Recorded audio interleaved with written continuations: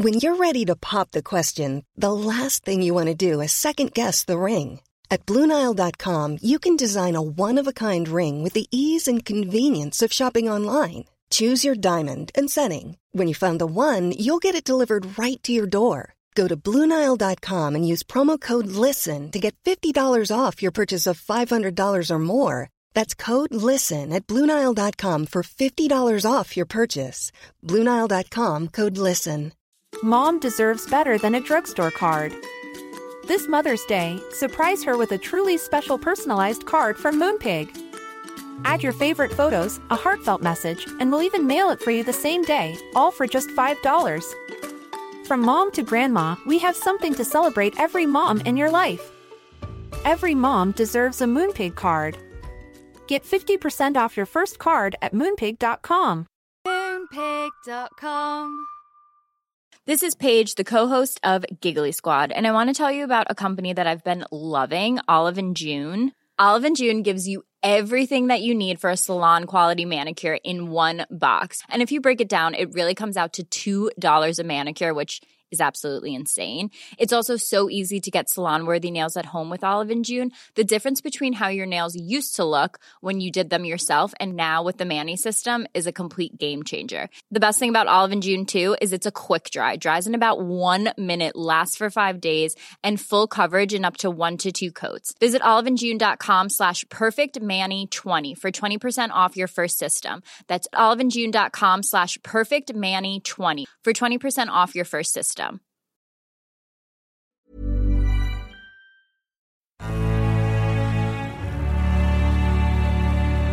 Action Park Media. Hi, I'm Ethan Suplee. Welcome to American Glutton. Outside of acting, my two favorite things to do are diet and eat. I have a very complicated relationship with food, and on this podcast, we're going to talk about all of it. Food as entertainment, food as sport, food as fuel. I'll talk to experts and the average person, just like you and me. I hate to ask you to do anything, but if you're enjoying this show, please take a moment to like, subscribe, rate, review, all of the above on whatever app you're getting it from. It's no secret that one of our favorite guests here on American Glutton is Dr. Mike Israetel. Sometimes, see, what happens with me is I'm thinking about weight loss a lot. I'm thinking about some of the hardships I've had, and I get a nagging question, and I go, why did I fail when I tried to lose weight just with exercise? And I don't know the exact mechanics of that. I have some suspicions, but then I feel so blessed to be in a position where I can say, hey, Mike, do you have a minute to explain this to me? And better yet, could you explain it to me and we'll record it and then play that explanation for anybody out there who has the same question. So here we are with Dr. Mike answering my question, why is it not always the best idea to use exercise as your sole means of fat loss? Please enjoy. Dr. Mike Israetel, welcome back to the American Glutton Podcast. Ethan, thank you so much for having me. It's always a pleasure to be on. I feel like at some point you're going to start charging me extra or anything for these sessions because they're part like therapy and part like me just stealing knowledge from you. You know what, man?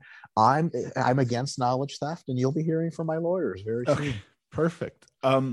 So I wanted to talk to you. I had a question, and it was about, and I don't get into absolutes where this is the only thing, but I think when we talk a lot about like averages and trying to make a plan that could be universally beneficial for people, or, approach that. So we set it up in such a way, or you tend to set it up in such a way where it's like, even a vegan can figure out the diet that what you talk about nutritionally and go like, I can use that data, so it doesn't get dogmatic, in that way. And I just want to quickly acknowledge my idea on fat loss is that the paramount thing is diet. Is that wrong?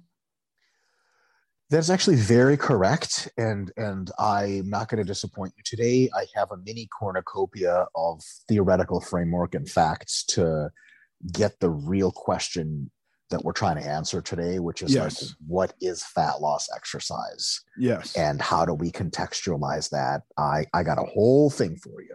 Okay, good. Yes.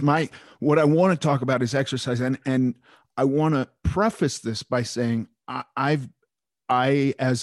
when I was very overfat, I have a number of times gone, I have to kill myself every day, to the point where the rest of the day I couldn't do anything, basically. No days off, this kind of thing. And then I look at like the people that I admire on social media, and I definitely admire guys like Cameron Hanes. I mean, Cameron Hanes is a total badass in my book. And that Navy SEAL who just runs and says, "Tell your inner bitch to shut up." I'm blanking on Goggins. Yes. Goggins. Total badass. But I think if you have somebody who is trying to lose 50 pounds and then they're going like, well, I have to do that, to me, and I say this coming from a place having done that a number of different ways, never running, but like, even I was one time obsessed with the rowing machine, and it was like, I got to get, marathons, literally 49,000 meter sessions on the rowing machine to destroy this fat. None of it seemed to be something that was going to be long-term successful. Mm-hmm. And so I wanted to just get your thoughts on this. All right. If you don't mind, I have a bit of a structure here. Feel free to interrupt me at any time, but I kind of want to lay out the structure so that once I do, the folks listening will have like a real holistic understanding of the subject. A lot of this will make a ton of sense. Perfect. So I have basically like sort of, it's a four-part answer to the question of, what role does exercise play in fat loss / is there such a thing as exercising in a way that's more conducive to long-term fat loss than, let's say, long-term muscle gain or athletic performance and so on and so forth, right? That's what we're talking about. That's right. Yes. Super. Okay. So the first realization, okay, actually, before we get to any of these points, point 0 is the following. Food intake can be toggled much more reliably and profoundly than exercise output, than physical activity output. There is this really interesting concept that seems to at least have some deep level of truth in exercise physiology, and it is that after a certain point of daily calorie burning, let's say roughly sort of 1.5 times the normal calories you would burn just being normally active, going to work, coming back, playing with your kids, about 1.5 times more activity than that, which is to say like 1,000 or 1,500 calories more than you normally are active, which is a lot, right? North of that, your body, if you push it further, will start to make you very tired and lazy in the rest of your life. So if we say have someone who burns 3,000 calories a day just normally, we can take them and we can sustainably increase their exercise and physical activity to where they burn 4,000 calories normally. No problem. And the rest of their life is fine. They feel like they have energy. I mean, they're a little more tired, but they still get their work done, everything. As you move from 4,000 to 5,000 calories of calorie burning per day, which is kind of nuts, right? 3,000 is your baseline. What ends up happening is while the exercise you're doing to get yourself to 5,000 clearly burns the calories, the rest of your daily routine turns into a desperate struggle for survival in which you are so tired. You sit instead of standing, you lay instead of sitting down. If a buddy calls you and you're talking on the phone for 30 minutes, you're not pacing around your living room or walking around in your garden talking. You're sitting in the most comfortable sofa and you're half asleep and you're barely even conversational because you're not moving your mouth much because you're that tired. What ends up happening on the back end calculations is if you plan to burn 4,000 total calories per day, you actually succeed at burning 4,000. If you plan to burn 4,500, you might get on most days to 42 or 4,300. 4,500 every day is going to be real tough, and you're going to fall short just because you're going to be so exhausted. If you try to push to 5,000, you may get to 44 to 4,500, and that's about it. So this like invisible glass wall there, this kind of atmospheric upper limit in which it's much harder to push through than you would think. It's kind of like taking a propeller plane and trying to fly it higher than 20,000 feet. The rare air up there, the air is so thin, you have to double the engine power to get 1,000 more feet into the sky. And that by itself is a big problem because it immediately disrupts and disputes the very notion that you can exercise your way to fat loss, right? Because there's this idea that people still have and will continue to have for many years to come that like, look, like, let's be honest, diet control sucks. I don't want to have to think about what I eat. There's two-part process to that neither one of the parts I like. One, there's an intellectualization that has to occur. I have to learn shit about what goes in my body. I don't want any part of that. Two, it sucks to have to restrict myself. So not only do I have to know shit, I have to tell myself not to do the things I like. Like, it's not just like learning to work on a computer, but it's like, hey, you can't play any video games. You have to use Microsoft Excel and go to work. I don't want to do that shit with my diet. So I'm a fucking brilliant scientist. What I'm going to say is, fuck it. I'm not going to fuck with my diet. I'm just going to increase my activity so much that it doesn't matter what I eat. I'll burn it all off. Well, here's the thing. You and I both know from experience that when you eat a diet that's high palatability, plenty of junk food, if your diet's normally 3,000 calories, eating like pretty healthy foods, it's not a problem getting over 5,000 calories a day with junk. I mean, geez, I can do 5,000 calories in a meal with junk if you really push the pace, right? Yes. And right, it's not a problem. So at the end of the day, even if you're on the bike, you're on the rower, you're swimming, an unreal amount. It's like 1,000 calories of physical activities. Fucking nuts. Like just for folks at home who might not have a reference frame to this, if you weigh about 200 pounds, you are on the elliptical, sweating and breathing like that for 1 hour. Right. It's not conversational. Not conversational. It's devastating. It's brutal. And that's just an extra 1,000 calories on top of what you normally burn. And remember, we're talking about going from 3,000 to 5,000 a day. That means you got to get another grand of calories somewhere on top of all that. It turns into this thing where you can easily get 5,500, 6,000 calories from eating a shitload of Oreos and just forgetting that Oreos plus milk equals continual food consumption while you're watching TV. And then even if you're Lance Armstrong, you still can't lose weight, or you keep gaining weight, or best case, you lose weight, but it's really unimpressive for the amount of activity you're turning up. Are you with me so far and all that, Ethan? Does that make sense? 100%. Yes. It not only makes sense, it gives me, these like Vietnam-esque flashbacks of portions of my life where I was just like banging my head against the wall. I was on a bicycle for 8 hours, 4 days this week and lost 1 pound. Yeah. I mean, isn't that fucked up? Like, that's insane. Like, to even think that that's like, what am I doing here? And you know what? A lot of people who don't know better, and I'm not saying they're like ignorant or something. They literally these are all great, good-natured people that just don't know any better. And that sucks. A lot of them get permanently or semi-permanently burnt out on the very idea of losing weight because they're like, look, I did 4 days on the bike, 8 hours at a time. I still barely lost any weight. I'm pretty sure it's just not in me because whatever it takes for me to lose weight, I don't have it in me. Like, fuck that. Like, if someone's like, hey, like for $1,000, would you talk to someone real nice for 5 minutes? You're like, well, yeah. Like, okay, for $1,000, would you take like a meat softening hammer to your testicles? You're like, no, like, it's just too hard. I'm sorry. Weight loss is fine. And my doctor says I'm going to die soon. But look, if it means I turn into a professional athlete and ignore my family and friends and just life is hell, I'm just not going to do it. Give me another 15 years of life on this earth. I'll live it out just fine. It'll be great. So, and then you have the examples of people who do take the meat mallet to their testicles and they're like, and I didn't get the results I wanted. That's right. You get cut a check for $300. Like, we have to take taxes and fees out of it. You're like, are you serious? I was promised 1,000 up front. So in other words, there's this problem that people think they can solve their weight control issue with exercise alone. And because of that diminishing returns problem, there is whatever theoretical amount you thought you could burn, you probably won't. The more and more and more you try to take, the less and less and less it gives back. So there's basically like a gray area fuzzy line of 500 to 1,000 calories, kind of like a little borderlands, above which you're probably just not going to get. And if you get above it for a day or two, it's not sustainable. And we all know sustainability is absolutely the key to fat loss. You've got to be able to rock a deficit for 8 to 12 weeks, something like that. If a couple days a week you're really crushing it, it really just doesn't matter if you go backwards. So now that we know that, we can do something about it.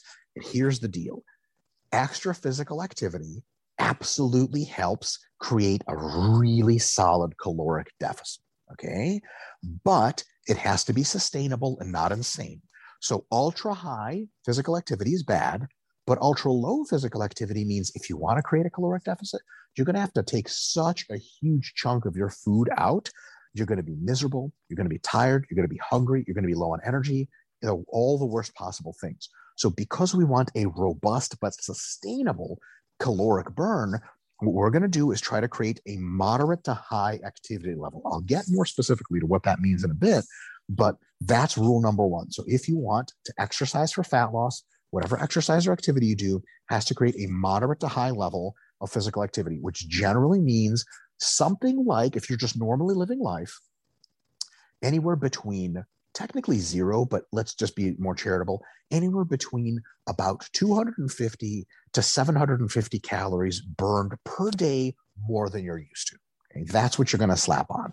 Anything at 1,000 calories or more is probably too much, and it's unsustainable for too many people. Does that make sense? So we're just targeting for exercise and activity, we're just targeting somewhere between 250 and 750 calories per day more than we usually are in our normal state. Sure. My head immediately goes to like 20 minutes to an hour on the elliptical machine at just slightly, maybe pushing it slightly above like totally relaxed. Totally. And that, in addition to having your normal daily activity and not doing any less than you normally would, is a real good start. It basically keeps us from the not so good zone of doing so little that our calorie cut would have to be massive in order to actually generate any weight loss. So it's like, I'm gonna share something really insane. Feel free to edit it out later. But when I was a kid, I would ask my dad comical things. Like, he got really weird about talks about sex. Like, he's a conservative, upright sort of guy. And I'm like, hey, Dad, like, I like when I was 15, I was like, Dad, like, is it wrong if you like what's the optimal penis size to have? Like, it's going to be making me like a stud. And he goes, Misha, it's not a problem unless it is small. Like, that was his big quote.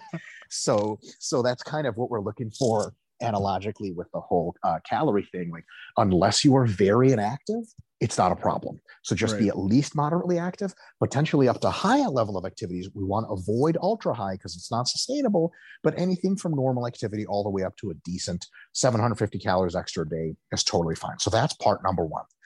Here's the real kicker. Here's where part two comes in. Part is you take your normal caloric intake and you create a deficit. Now, here's the great thing. Let's say we're already doing 500 calories more activity per day than we're used to. On raw numbers, that means we're expecting to lose roughly a pound of fat per week. Okay. Now, if we take another 500 calories out of our daily food, let's say we used to eat 3,000 calories a day, now we're eating 2,500.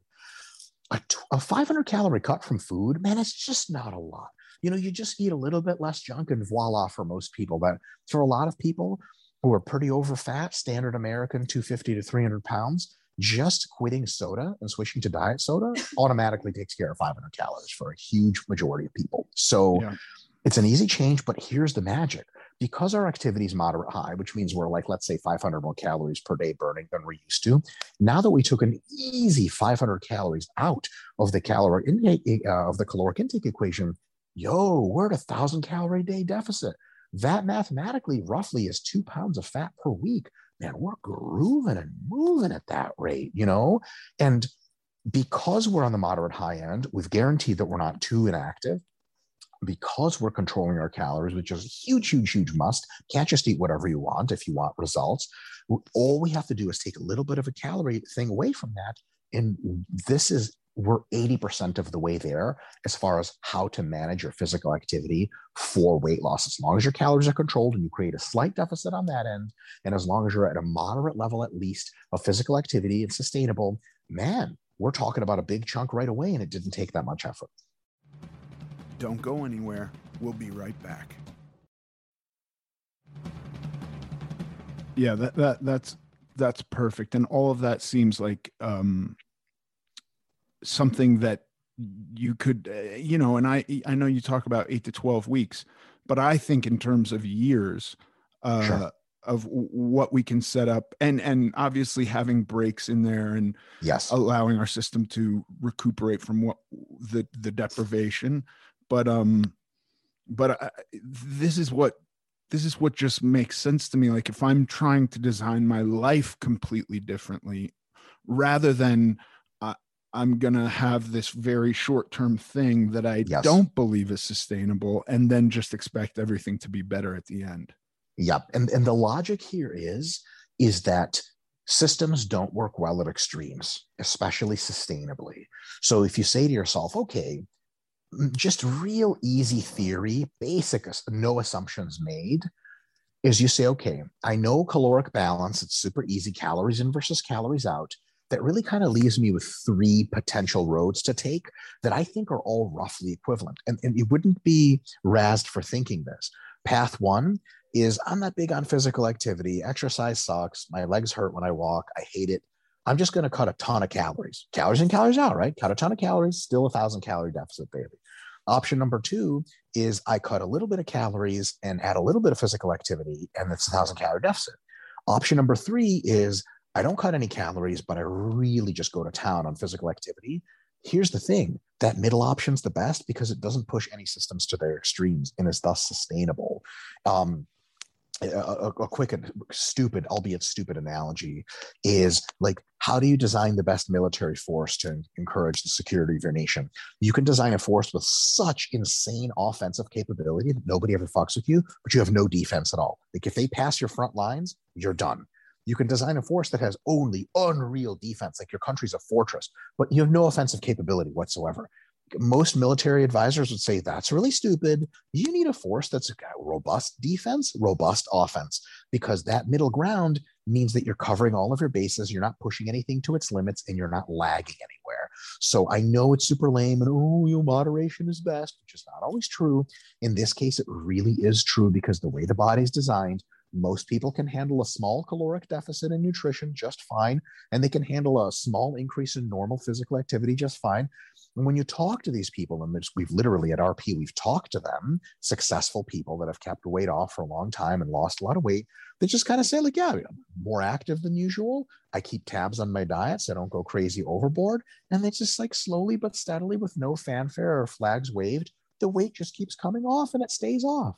And that is really the 80% of the equation to how to manage it. So there's this temptation that I'm just going to exercise like crazy.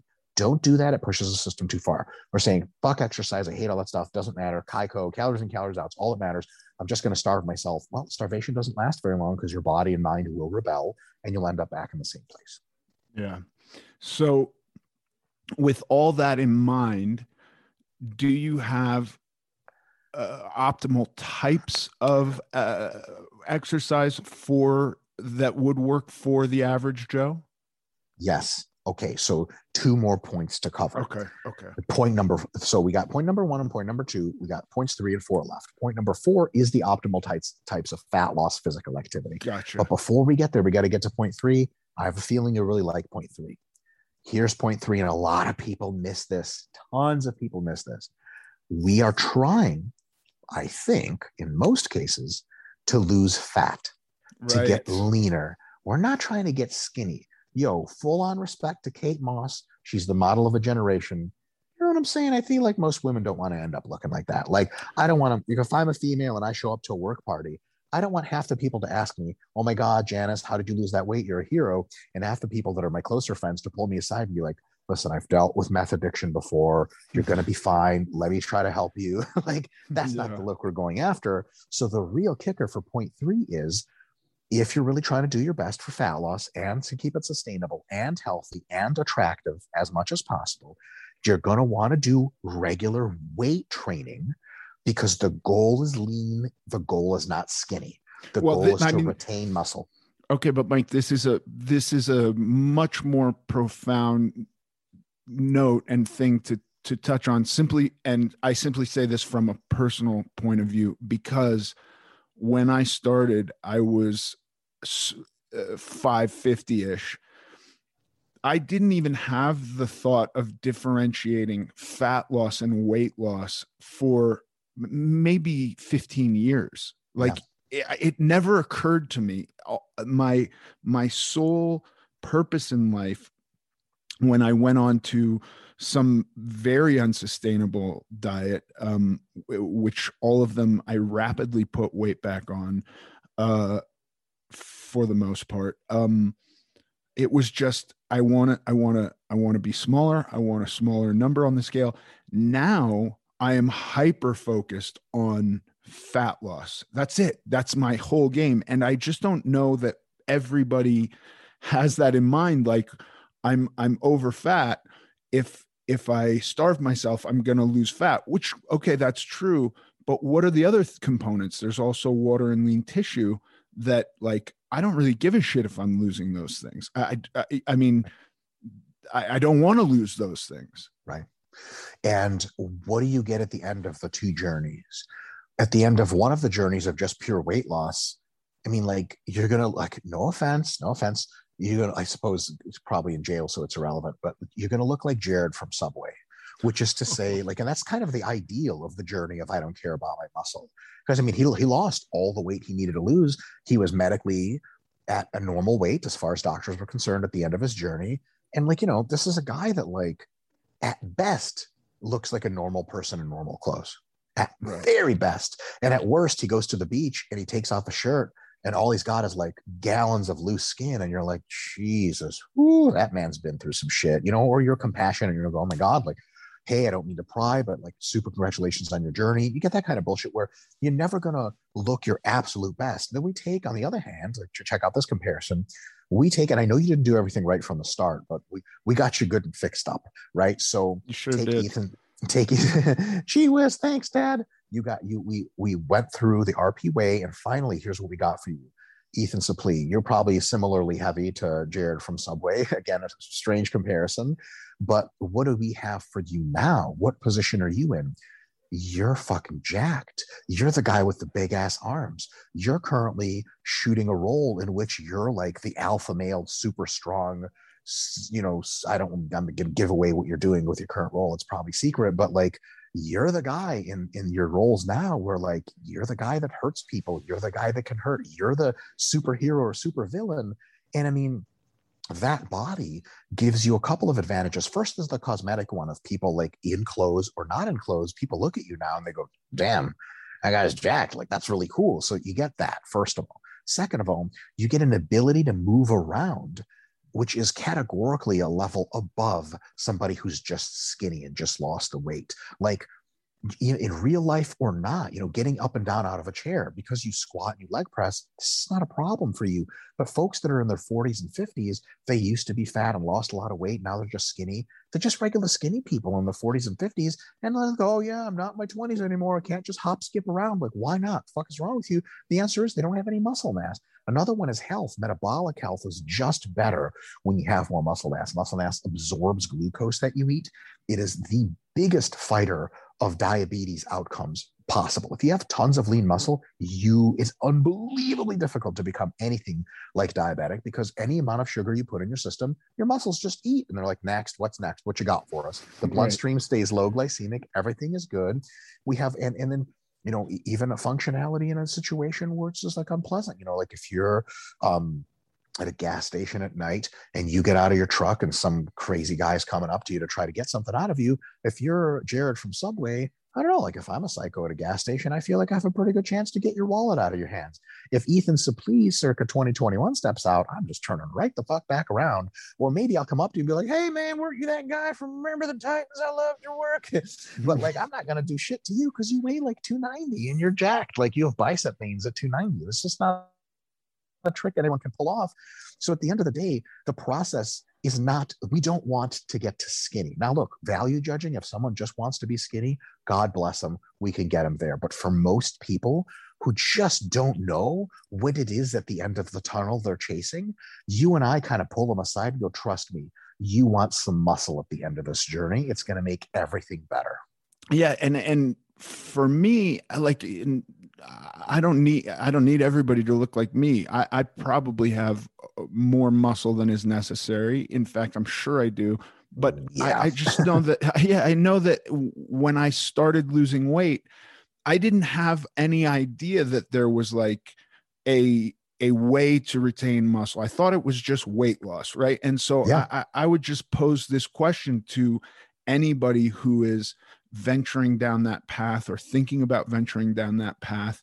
You basically have three things you can lose: excess water, which is fine. You reduce your salt, you'll lose that. Cut some carbs, you'll lose that. And really the primary things are lean tissue and fat. And if I was given that choice, like, do you want to lose lean tissue and fat or just fat? I would have said just fat. I just want to lose fat. So I don't know that it's really even a choice that's in people's minds. No, almost never. But we want to make sure they're aware of that choice, so they pick the thing that sounds the coolest to them. Another quick thing, and I didn't make too fine a point about this earlier. I'd like to make myself really clear. At the end of your journey, if you started really over fat, and I mean that in the most charitable way possible. Some of us find ourselves in some positions, and like I'm 5'6", and I've been as heavy intentionally, but stupidly. I've gone as heavy as a really fat 270 before, and I have like permanent stretch marks and loose skin and stuff I really didn't want. So, if you're in a journey from where you were very over fat to much smaller, you can end up in kind of one of a spectrum, but one of two extremes on that spectrum. One is you could end up being a person who just isn't fat anymore. And as long as you're in clothes, people just treat you like a normal person. You don't get any special attention. They just don't know any better. Or because you've started out so heavy, you actually have the potential to be quite muscular. And then at the end of that journey, you could literally be a person who isn't just neutral. You're the person people are asking fitness advice of and revering as in a really good shape. Because if you're extra muscular, people are like, oh my God, like, it's amazing. How old are you? 45? That's crazy. What do you do? I want to know. And I honestly, and this sounds super lame, take it for what it is. If you've been very fat before for long, for most people, unless you genetically just have unreal psychology, most people have a dark, deep, bleeding hole of self-hate, of other people hating them, bullying memories. You can get that hole to no longer open up as much if you lose weight and just become a regular, which is totally fine, but it's never going to get filled in. It's always going to be there. And because it's not poked at anymore, it's there, but it's a fucking scar. It's a nasty scar. On the other hand, if you choose the route of preserving your lean muscle and even expanding it as you lose weight by lifting weights and not just focusing on cardioing the weight off, after multiple years when you're back down to a lower weight, now that you're jacked, people slowly but surely give you the kind of input you've never felt in your soul a single fucking time in your former life, sane life, I guess, in your earlier years, of people telling you, hey, I wish I was in shape like you. Or you're in an airplane loading up your luggage into the top compartment. Someone looks and they're like, hey, can you help me with that? You look like you really can lift a lot.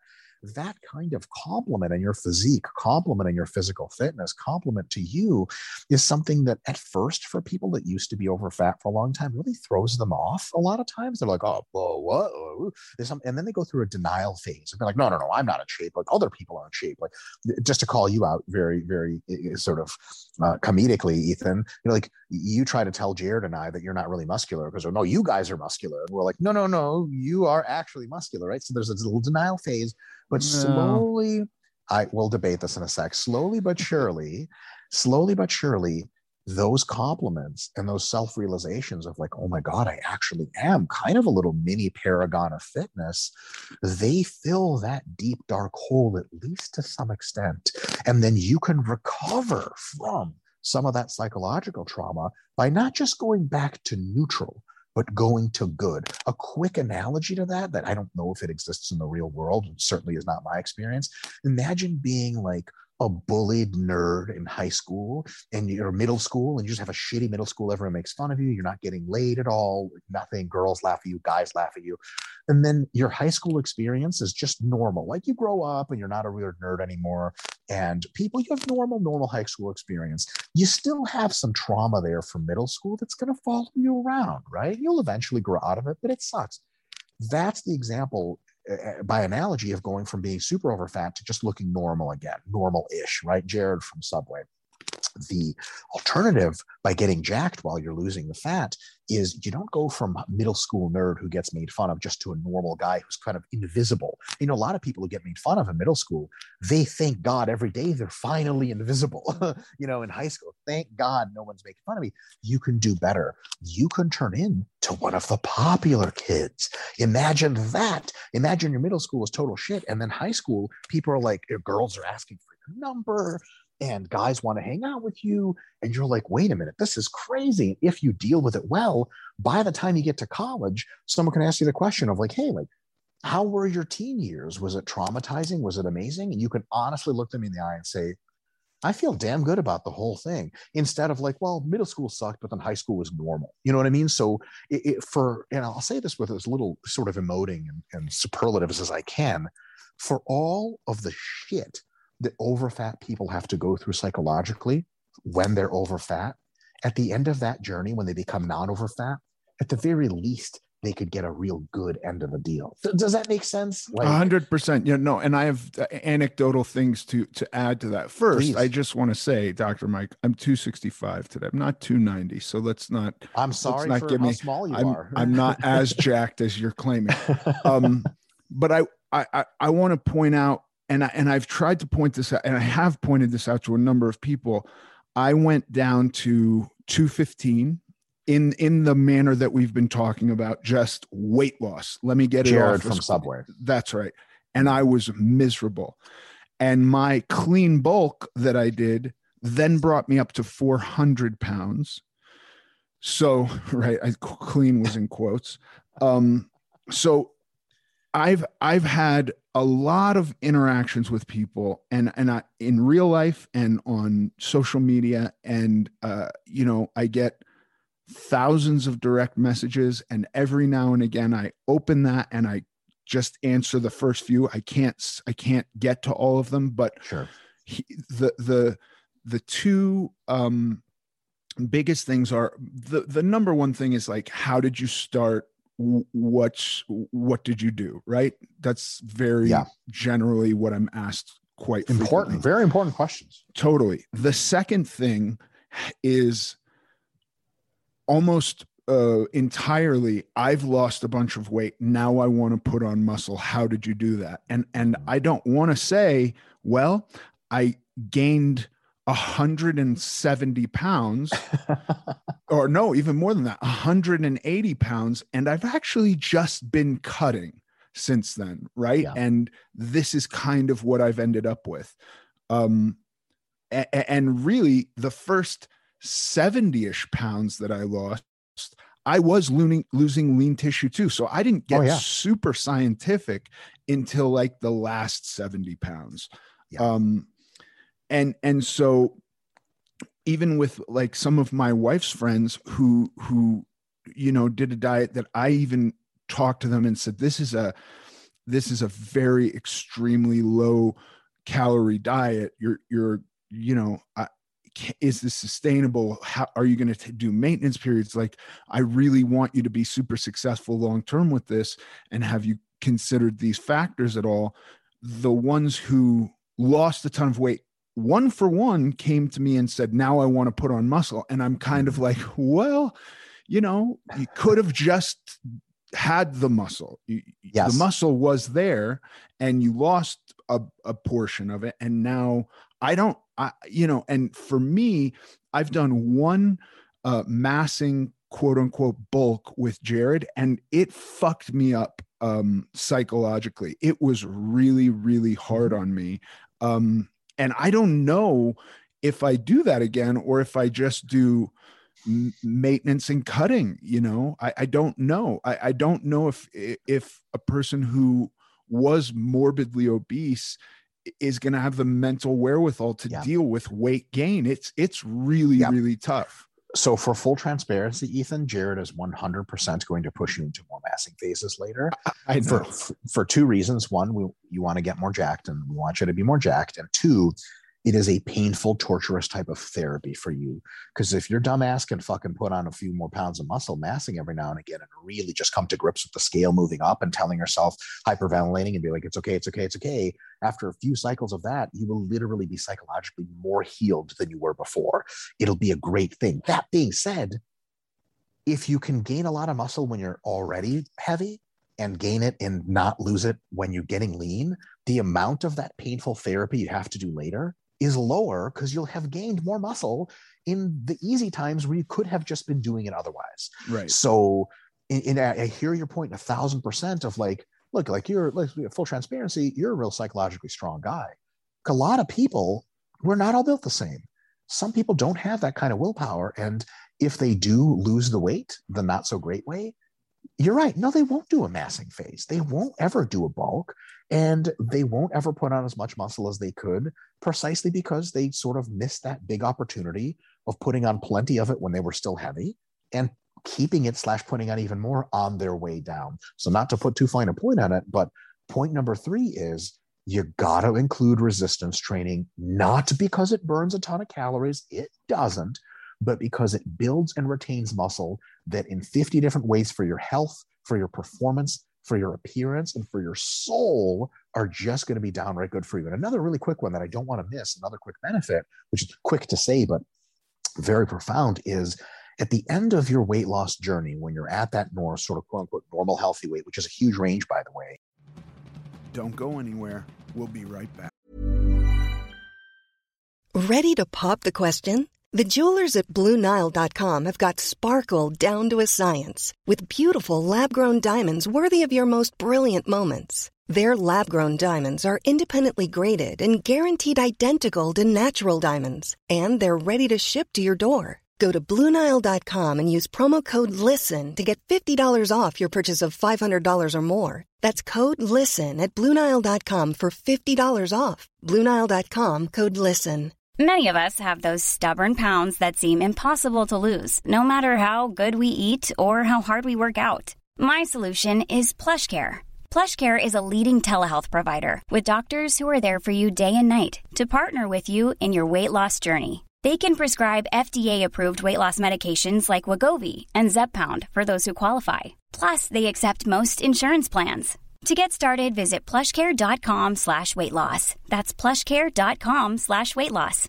This is Paige, the co-host of Giggly Squad, and I want to tell you about a company that I've been loving, Olive & June. Olive & June gives you everything that you need for a salon-quality manicure in one box. And if you break it down, it really comes out to $2 a manicure, which is absolutely insane. It's also so easy to get salon-worthy nails at home with Olive & June. The difference between how your nails used to look when you did them yourself and now with the Mani system is a complete game changer. The best thing about Olive & June, too, is it's a quick dry. Dries in about 1 minute, lasts for 5 days, and full coverage in up to 1 to 2 coats. Visit oliveandjune.com/perfectmani20 for 20% off your first system. That's oliveandjune.com/perfectmani20 for 20% off your first system.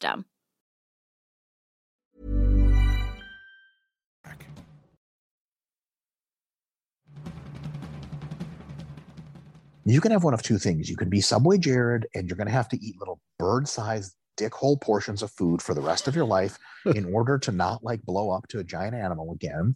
Or if you go the lifting route, you can eat a lot of food and simply not gain weight because you're already heavier, but it's muscle, which means you're heavier, but healthier, or at least as healthy as you would have been lighter. And because, look, we all love food, you can just eat more of it. Like right now, I'm in an active rest phase because I'm not training with weights. My appetite is down. Ethan, I'm out here in Orlando, Florida right now recording this for you. Tons of great food everywhere. I don't even want to eat the amount of food it takes to keep me at 240 pounds.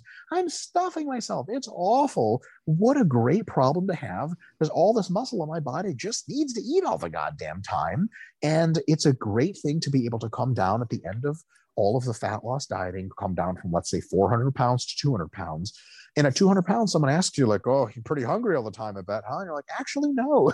If I was a 150 with no muscle, be starving all the time. Because I'm at 200, I'm lifting weights. I don't know, man. It kind of takes a lot of food to feed the machine and for me to prevent further weight loss. And I really like the lifestyle that I'm living because I don't have to starve myself. A lot of people will say like, okay, I'm starting this new fat loss thing. I'm 400 pounds. I'm stopping ice cream and cookies, and I'm stopping eating lots of food. And then you ask them, like, when do you think you'll be able to do that again? And they'll say, well, look, if I'm going to come down to 150 pounds, I'll never be able to eat ice cream again. And I go, really? Is that really a world you want to live in? And the thing is, if that's what it takes to be lean, so be it. But it doesn't. You can train with weights, and you can be in a position where you're eating plenty of food and every now and again having an ice cream cone or two, and there's not a single dent because your body is a giant muscular fat burning furnace, for lack of a better term. Yeah. Yeah. Side note on ice cream, my wife sent a kid out to get Enlightened the other night, and they came back and they had a couple pints of Enlightened and were very happy with themselves until they found out that they had gotten the keto variety. Yes, I knew that's what you were going to say. What a disaster. Because they could have just eaten regular ice cream for the calories they were getting with less fat in it. What's funny is that I actually know, Nick and I know personally the founders of Enlightened Ice Cream, and they're super, if you ever want an intro, please let us know. They're super, super awesome guys. And their core product of Enlightened Ice Cream is unbelievable. Like for anyone, it's incredible. It tastes amazing. Like for diet food, it tastes like sex is being had in your mouth. Yeah. There's a bunch of different flavors. They're all good. And it's not just like, it's rich, it's creamy, it's thick, it's heavy. You can throw Enlightened a pint at a motherfucker's head and knock him out. It's like some serious meat, but it's literally a half to a third of the calories as Ben & Jerry's. Like it couldn't make this shit up. No, I think it's more than that. I think it's a quarter. I did a comparison. Some of the flavors are a quarter. Mm-hmm. Yeah. Ben & Jerry's like 1,600 calories a pint, and Enlightened's around 4 for their like most decadent flavor. Damn, dude, I guess I am comparing wrong because I thought Ben & Jerry's was 1,000 a pint, but I must not be eating the right flavors of Ben & Jerry's. I don't remember what the flavor was, but I was just 1,600. Like, holy shit. So in any case, Enlightened, okay, I'm not going to say unfortunately because it's their business model and they're super successful. And look, supply and demand, right? Supply and demand, you and I are both like sort of free market guys. People get what they want. A lot of people like keto, and they made actually a very excellent, very tasty keto ice cream. The thing is, because it's keto, they have to bomb the fat in and they have to take carbs out, and it still has to taste good. It's not as low calorie. So it is a bit of like, to us that do the macros thing, you and I and other people, it is a bit of a disappointment. Like I used to go to the store in Las Vegas, and every now and again I would forget that they don't have the real Enlightened there. And they would see the Enlightened. I was like, oh my God, Enlightened honey. I'd poke my wife and we'd look over and it'd be like keto. And we're like, no, it's like this huge disappointment. I can't say enough about it. Yeah, it was really, and you know, I guess if somebody's doing keto and they need to stay in ketosis, then that could keep them in ketosis. But especially if you're not doing that and you just are eating this diet ice cream utterly pointlessly because it's the same, the macro, you know, I mean, the calories are about the same. Yeah. So it's not really clear to me if you're doing the macros approach, what you get out of it. But in any case, if you want to have all those good things, if you want to have the muscle and all the performance and health and being able to eat food and be sort of a much more normal human being after you've come down in body fat, it's critical to keep lifting weights. And so we don't want to get lost in the weeds of saying, okay, I want to exercise. How much exercise should I do to burn calories? It's not all about burning calories. So before you even consider any kind of exercise outside of regular physical activity, plug in 2 to 4, preferably more like 4, weight training sessions every week for 30 minutes to an hour every time. And you're doing something that under the hood is changing you in a profound way. It's not going to reflect itself on the scale. But when you get to that 200 pounds you're shooting for, or 250 you're shooting for, or 280 you're shooting for, you're going to look and feel and behave and experience life in a qualitatively way better way than you would have otherwise. Weight training on your way down during fat loss diet is almost the ultimate example of a delayed gratification investment. Because look, you can lose weight real fast, 3 pounds a week, if you do crap load of cardio. And if you do weights properly, maybe you only use 2 or 2.5 pounds a week.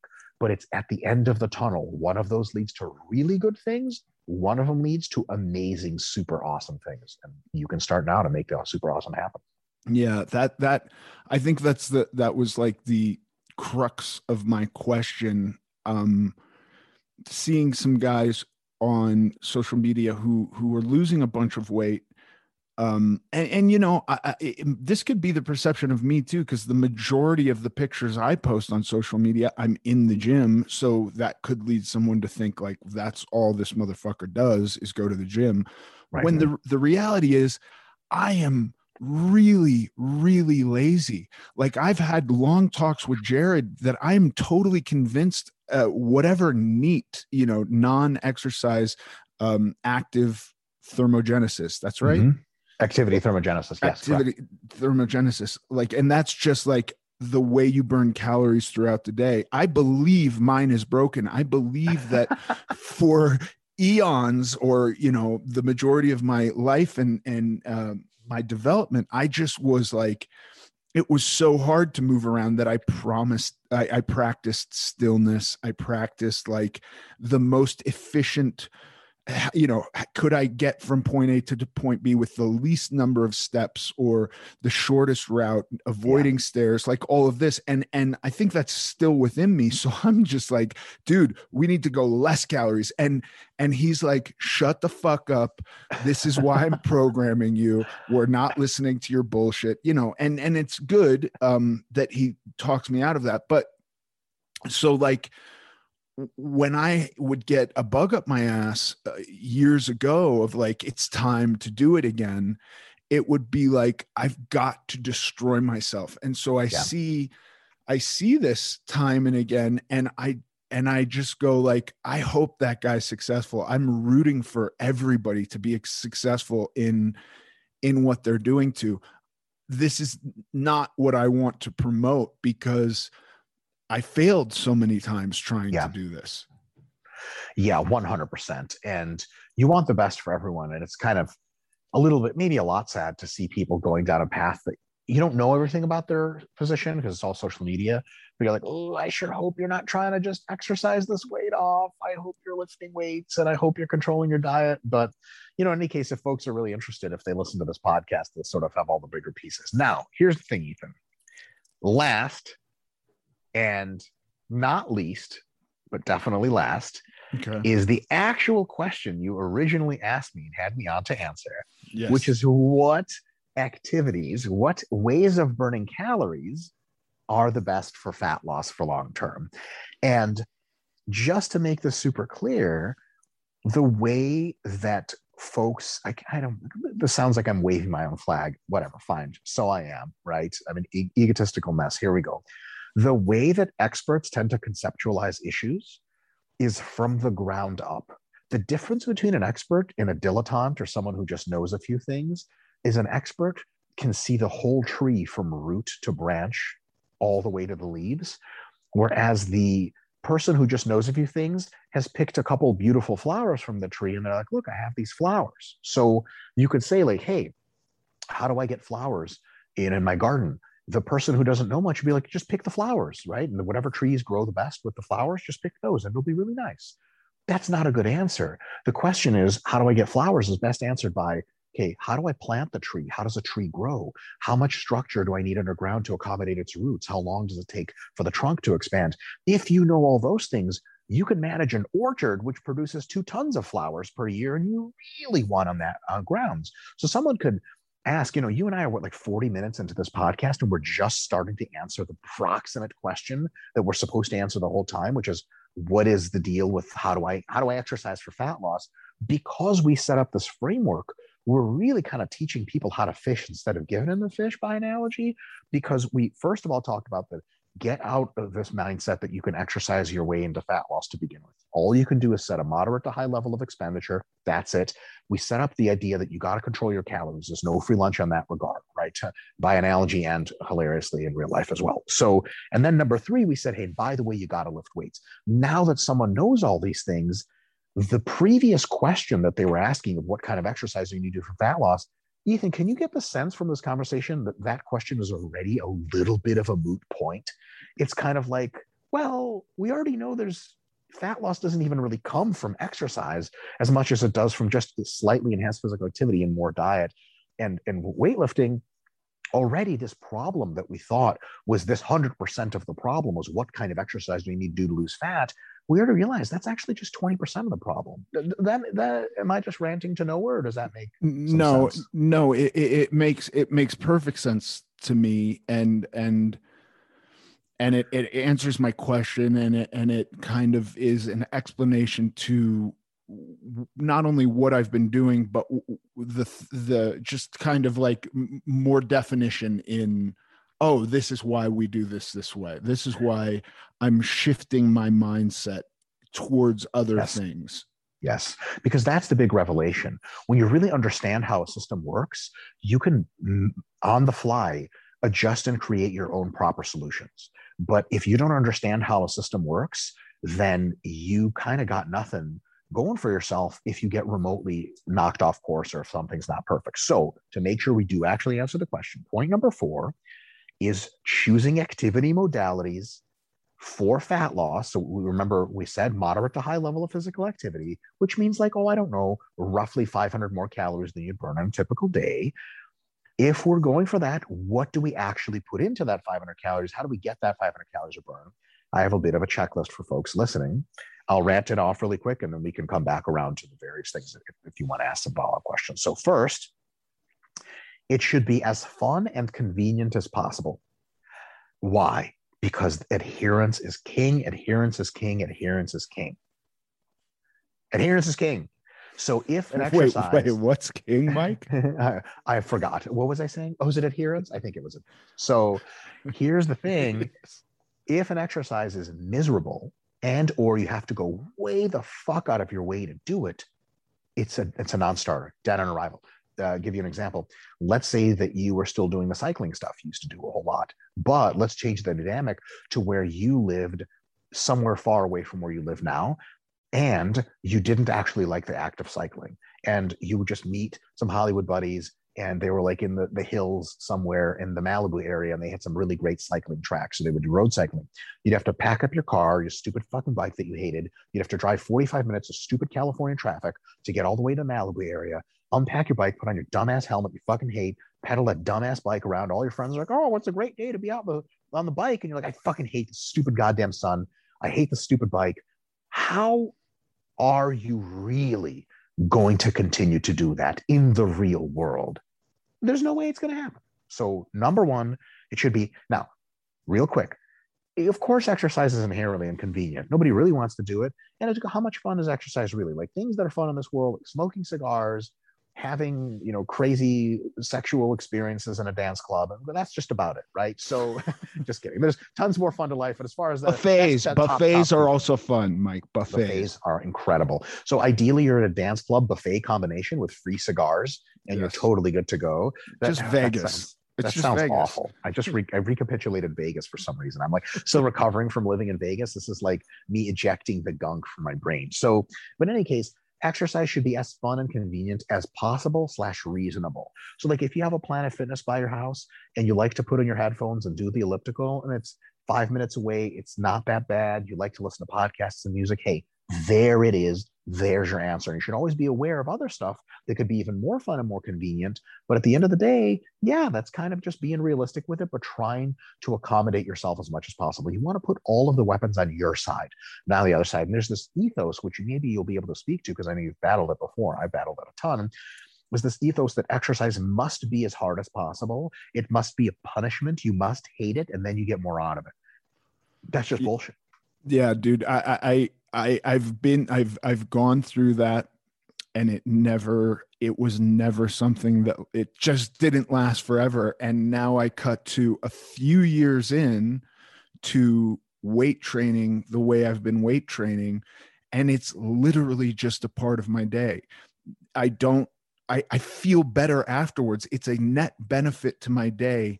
The days that I miss, I don't feel as great. So there's, it's the most bizarre thing. I never kill myself in the gym. The most I could say, so I'm sore sometimes the next day or the day after that. And my daughter Grace really hates this because it always presents itself when I'm turning the steering wheel. Sometimes I get pec cramps if I do heavy chest.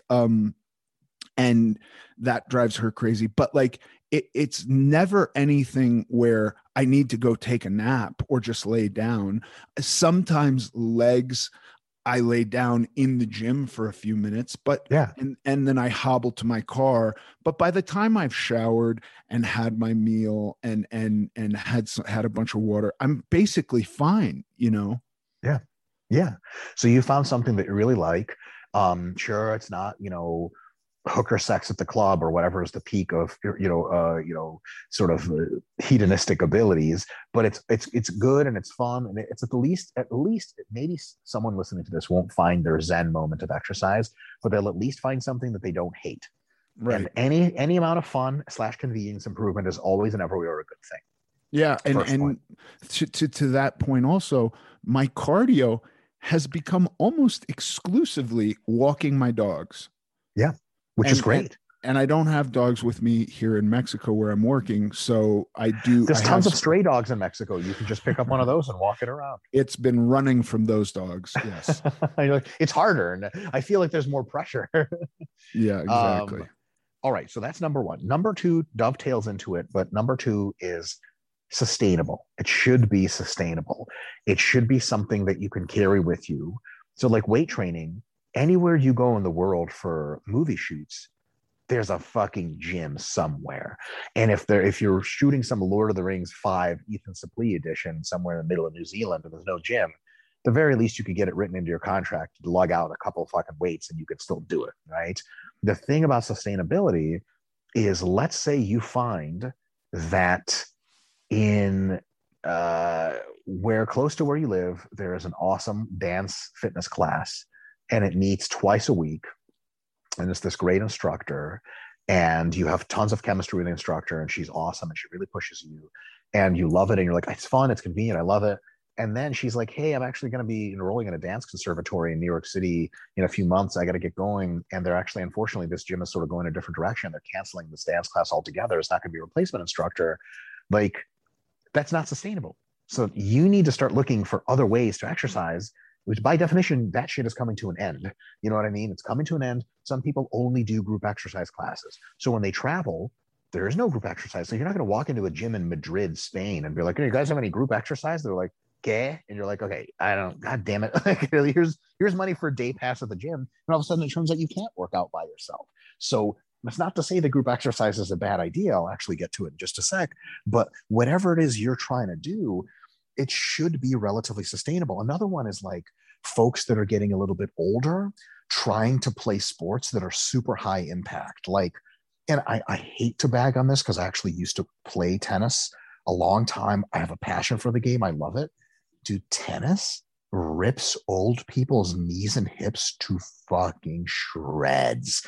I know tons of older people that can't walk normally because a lifetime of tennis. Tennis is fun and it's a great game to play a few times a week. And if you want to train it, you can train it every day. You just have to be real tactical. But multiple hours of tennis per day when you're in your 50s and 60s, unless you're just standing there, which isn't really tennis, a ton of times it's not sustainable. Basketball, I've seen older guys go through this a lot. Guys who played basketball in high school or college, they'll play it in their 20s and 30s. When they get into their 40s and their 50s and their 60s, look, you're not balling in your 50s. I'm sorry. Like, yeah, you could have fun with your friends, but that level of calorie burning, the level of fun you're having, basketballs, man, it's really injurious and it's really going to beat you up. So you got to maybe play it a little bit still, but find something that you can continue to do. There's this idea in sports science and just exercise science called like a lifetime physical activity hobby. And it's something that accommodates every age, every body weight, every physical ability, pretty much. Weight training is a great example of one of those things, right? There's a bunch of different examples, but it's got to be something you can keep in your life. If it's for whatever reason not sustainable, gee, imagine this. Imagine you're a guy in your mid 50s. You've been playing basketball with your buddies for years. You finally go to the doctor because your knees are beating you up. He says, look, you just don't have any cartilage left anywhere. If you're going to want to walk in your late 50s, physically walk at all, we have to do total knee replacement on both knees. And by the way, that means categorically basketball is out of your life. If you have problems of weight control and basketball was the thing that got you down to a low weight finally, what's going to happen? You're going to blow back up. And after the surgery, you're going to be up to 300 pounds and it's all going to be really shitty because you don't have a thing that can give you calorie burning that's sustainable. So you got to look ahead a little bit and be like, can I keep doing this next week, next month, next year, and 10 years down the line? Yeah. That is a perfect summation to exactly what my question was. Yep. 2 things I have left, and yes, I'll sir. leave you the hell alone because I've probably Please. just been on your show for way too long. Total. No, this has been incredible. This is like 361 minutes being on my show over all the episodes. I've just had enough. You're gone forever. So as low fatigue as possible, given that it's fun, convenient, and sustainable. So because when you're trying to lose fat, fatigue is a killer. Fatigue will devastate your ability to continue with exercise. It'll do weird things to your hunger, to your mood. It'll get you injured more often. So if your question is between jogging or high intensity interval training on the one hand, which is really like high fatigue, high impact, versus something like the elliptical, which is low fatigue, low impact, the elliptical wins that one. So for any given level of exercise, fatigue wins, which is why one of these quote unquote little biohacks, I hate using that term, I'm just trolling myself at this point. A really neat thing, pun intended, is non-exercise activity thermogenesis is all the ways in which you exercise that are not formal exercise. Walk into your car, if you're on your phone, you walk around and talk to people, walking your dogs, playing with your kids, blah, blah, blah. If you can get your NEAT up, especially by buying a step tracker and saying to yourself, it's 10,000 steps a day, every day on average, that's what I'm getting. If you can do that, it is a very sustainable. It might not be super fun, but it's very convenient. And because you're talking on the phone or walking your dogs or whatever, it's fun enough that you'll keep doing it. And it's super low fatigue. Thus, it creates a high level of adherence. It really just plugs up all the holes. Now, does this mean you shouldn't go to the gym and do formal cardio? Well, you don't, and you're wildly successful. So we know it's possible. I don't ever do normal cardio anymore. I just keep track of my steps. When I'm doing a fat loss phase, I keep a roughly average 11,000 steps a day. The rest of the deficit comes from lifting weights and eating a little bit less food. And that's the ticket. Can you do formal cardio? You absolutely 100% can. But if you have a slightly higher general activity level, it means you have to do less formal cardio. And then, because maybe you only have to do 3 days a week of formal cardio to get that deficit going because your non-exercise activity thermogenesis is up so high, you might be able to do really fun stuff. You might be able to play basketball because you don't have to do it every day. You might be able to get on the treadmill and really go for a jog. You might be able to do high intensity interval training. You might be able to go for a couple of sprints in the pool. That kind of thing all of a sudden becomes sustainable because most of your calories are coming from that very low fatigue, just moving around more throughout the day. Don't go anywhere. We'll be right back. Yeah. I when I'm doing maintenance, I don't pay attention to any of it. And it just is like taking my dogs out because I got to take my dogs out. When I am doing fat loss, I am also, there is a baseline to like, how long did I walk my dogs? Okay. Yes. I got to get a little bit more today. And then it increases too. The next week I increase it a little bit. But that is very specific to, I'm trying to lose fat right now. So my calories have gone down. My output has to go up a little bit, and we're trying to find that balance. You actually just made my last point for me. After we have all these points sorted, what I had here in my notes was you plug and play, adjust calories as needed to continue to get results. So sometimes you cut your calories a little bit more. Sometimes you do a little bit more physical activity. You're mindful of those boundaries, not to cut them too little, not to do too much physical activity. And actually, we have a bonus answer to the question of when should you take maintenance breaks? When should you go away from that hypocaloric fat loss condition and take a break for your body at maintenance to let your body recover so you can take another run of fat loss? Here's the answer. If you have to consistently push your calories so high that you start to get ultra fatigued, your calorie burning so high that you start to get ultra fatigued, too much exercise, and simultaneously you have to cut your food to where you're starving to death and you have barely no energy, that's your answer. That's your sign. That's when it's time to back off. For some people, after 8 weeks, they might need a break, and that's okay. Some people can grind for 16 weeks and not feel a thing. Those people are totally cool. When the diet becomes really a huge burden and the physical activity becomes really, really a huge burden, then it's time to back up on both, refresh for a few months, really stay at that weight that you've gotten down to, and then take another shot at another run. Yeah, that's exactly the way Jared is programming me. And strange. I will say that every time, even midway through a maintenance period, I'm like, come on, dude, I'm ready to cut. Let's do this. I want to fucking cut. I could cut forever. And he's like, okay, calm down. We get to the cut. And man, the first month, it's like I feel like electrified by it. And then by the time we get deep into it, I'm like fucking ready for maintenance. Yeah, which is perfect. It's perfect on all levels.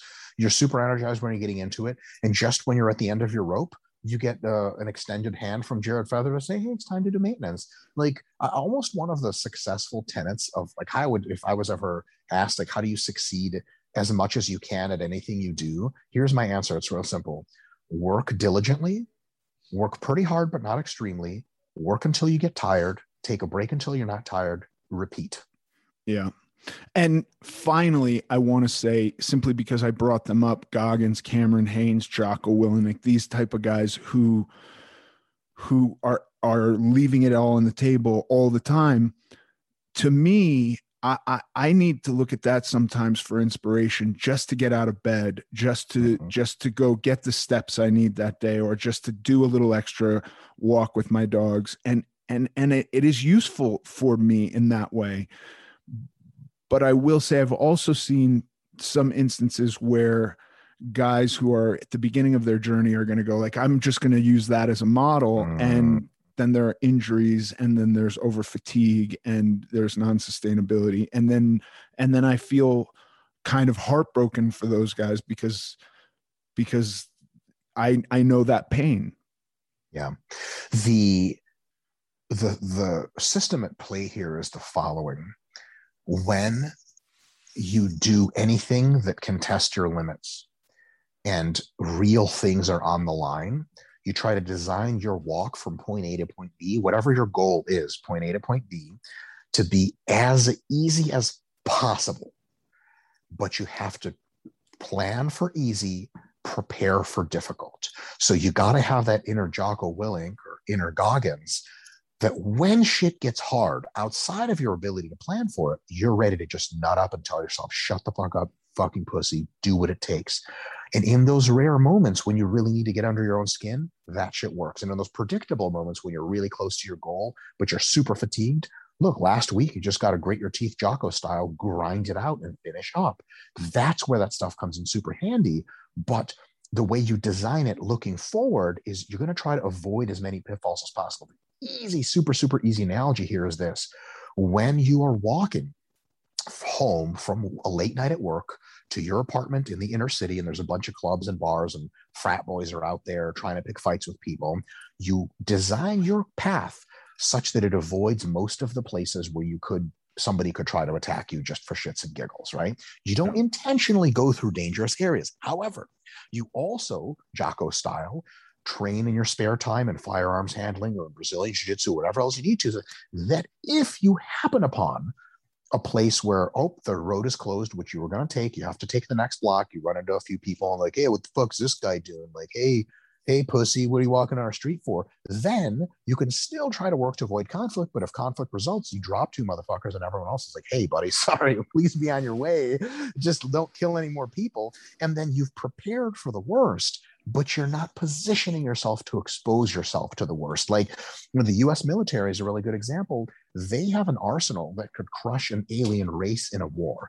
But what is the ideal engagement as far as the generals are concerned? You fly up a plane, or you fly the aircraft, you swim the aircraft carrier up to a country that's hurting another country, and that other country just literally waves a white flag and no shots are fired. That's the ideal, but that means you're prepared for war. So yes, do listen to Jocko's podcast, do take those little grains away of how to be a tough motherfucker, and then design your journey to fitness in a way that requires as little toughness as possible, so that when you do get to the tough stuff, you will have that reserve, but it'll be plentiful reserve, and you won't overwhelm yourself with too much hard stuff. Yeah, that's perfect. I think that's it. Yeah. Thank you, Mike. It's my pleasure. Thank you for having me on again. I can't wait to get back to America and see you for some more of our outlandish videos. Well, famous last words, because we've got all kinds of tortures planned for you. I can't wait. Thank you so much. My pleasure. Thanks for having me on. Talk to you soon. Bye. And now for the Q&A. This question today is from John. Hi, John. Started listening to your podcast and loving the stories. I'm not sure if this has been covered yet, but if you can discuss what happens when actions that have been successful in the past stop working, i.e. losing weight and things just stop. Same diet, same workout. It seems just a plateau and it hits harder and you bear down, but the less success you have. Do you change strategies? Okay, this is a great question. And I think there's a lot of nuance that we have to kind of pay attention to within this question. Oh, did you hear that? I heard a little funny thing. It was like a train. So the thing I would watch out for with diet and exercise as strategies for weight loss is that your body is kind of, your body would prefer to store fat than starve. Then basically, in order to consume stored fat, you have to be, your body's basically starving. And so if we take a diet that says, this is the 2,000 calorie a day diet. Everybody who does this diet eats 2,000 calories a day. And you have a very, very big goal. It's going to be hard to achieve that goal without plateauing, because your body, after a long time, either you're going to get to the point where 2,000 calories a day is no longer a deficit, or your body is going to figure out how to game that and slow you down to the point where you're no longer burning more than 2,000 calories a day. And again, you wind up not in a deficit. Similarly, with exercise, if you do the same thing every day, your body is going to be accustomed to doing that same thing, and it's no longer going to be as useful at burning excess calories. Does that make sense? Do you understand what I'm saying there? I do, actually. Should I talk about it a little bit more, or no? That makes sense. That makes sense. Okay, yes. If you go, I'm going to spend 20 minutes a day on a treadmill at 6 miles an hour. I picked 6. I don't think I could do 6 miles an hour. That seems very fast to me. Although that's like a jog, I guess. It's not a sprint, but like that seems awful. I like to just walk on a treadmill uphill. That's what I do. But like, I'm going to spend 20 minutes a day or 30 minutes a day on a treadmill at 6 miles an hour. However effective that is on day 1, on day 30 or day 60, it is not going to be anywhere near as effective. Your body is going to figure out how to, you're just going to, it's kind of like if you just went to bench press 135 pounds and that's all you did, you didn't increase the weight. It's not going to be really, after a while, if you do like, I'm going to do 3 sets of 10 reps of 135 pounds, and you did that every single day, or if like your thing was Barry's Boot Camp, I'm going to go to Barry's Boot Camp every single day. However beneficial that is the first week, it's not going to be as beneficial in the 6th week. Your body is going to be accustomed to that, and it's not going to be putting it in the same kind of stress that it was initially. So whatever we're doing is not going to be a straight line. It's not going to be, if I just eat 2,000 calories and I just do 20 minutes of cardio for 2 years or 1 year or 6 months, I will hit my goal. I never had success doing that. Now, when I was 550 pounds, if I went into a 2,000 calorie a day diet and just exercised, yes, I could lose a ton of weight. But eventually it's not going to be being lost as efficiently. And that even can look like a plateau. If you go from losing 10 pounds a week to losing 1 pound a week, I would be freaking out. If I was 550 and then I was 500 pounds and now I'm only losing 1 pound a week, I would think I was failing or doing something wrong, right? And it would look like a plateau to me. It would. Because... And these are all kind of hyperbolic examples, but I'm just saying this is why I'm such an advocate for maintenance periods and also an advocate for the principles of progressive overload with exercise. You don't want your body to be super accustomed to what you're doing because your body is then becoming more and more efficient at doing it. Does that make sense? Yeah, it does. So you are saying you have to change it up or increase or decrease, or you have to do something. Your body, are you saying that your body adjusts to what you're doing and it no longer becomes something that's making it change? It's just what it's used to? Is that like a layman's way to put it? Yeah, basically on day one, whatever you're doing, if it's super effective and then you just continue to do that exact same thing, it's not going to be as effective. But this is also true for like when I diet now, after 12 weeks of dieting, there are numerous reasons for why I'm losing weight or fat. I'm losing fat at a slower rate than I was at day one. But that's why I take a break from dieting. Do you understand? So could it help? Yeah. So could it help this person?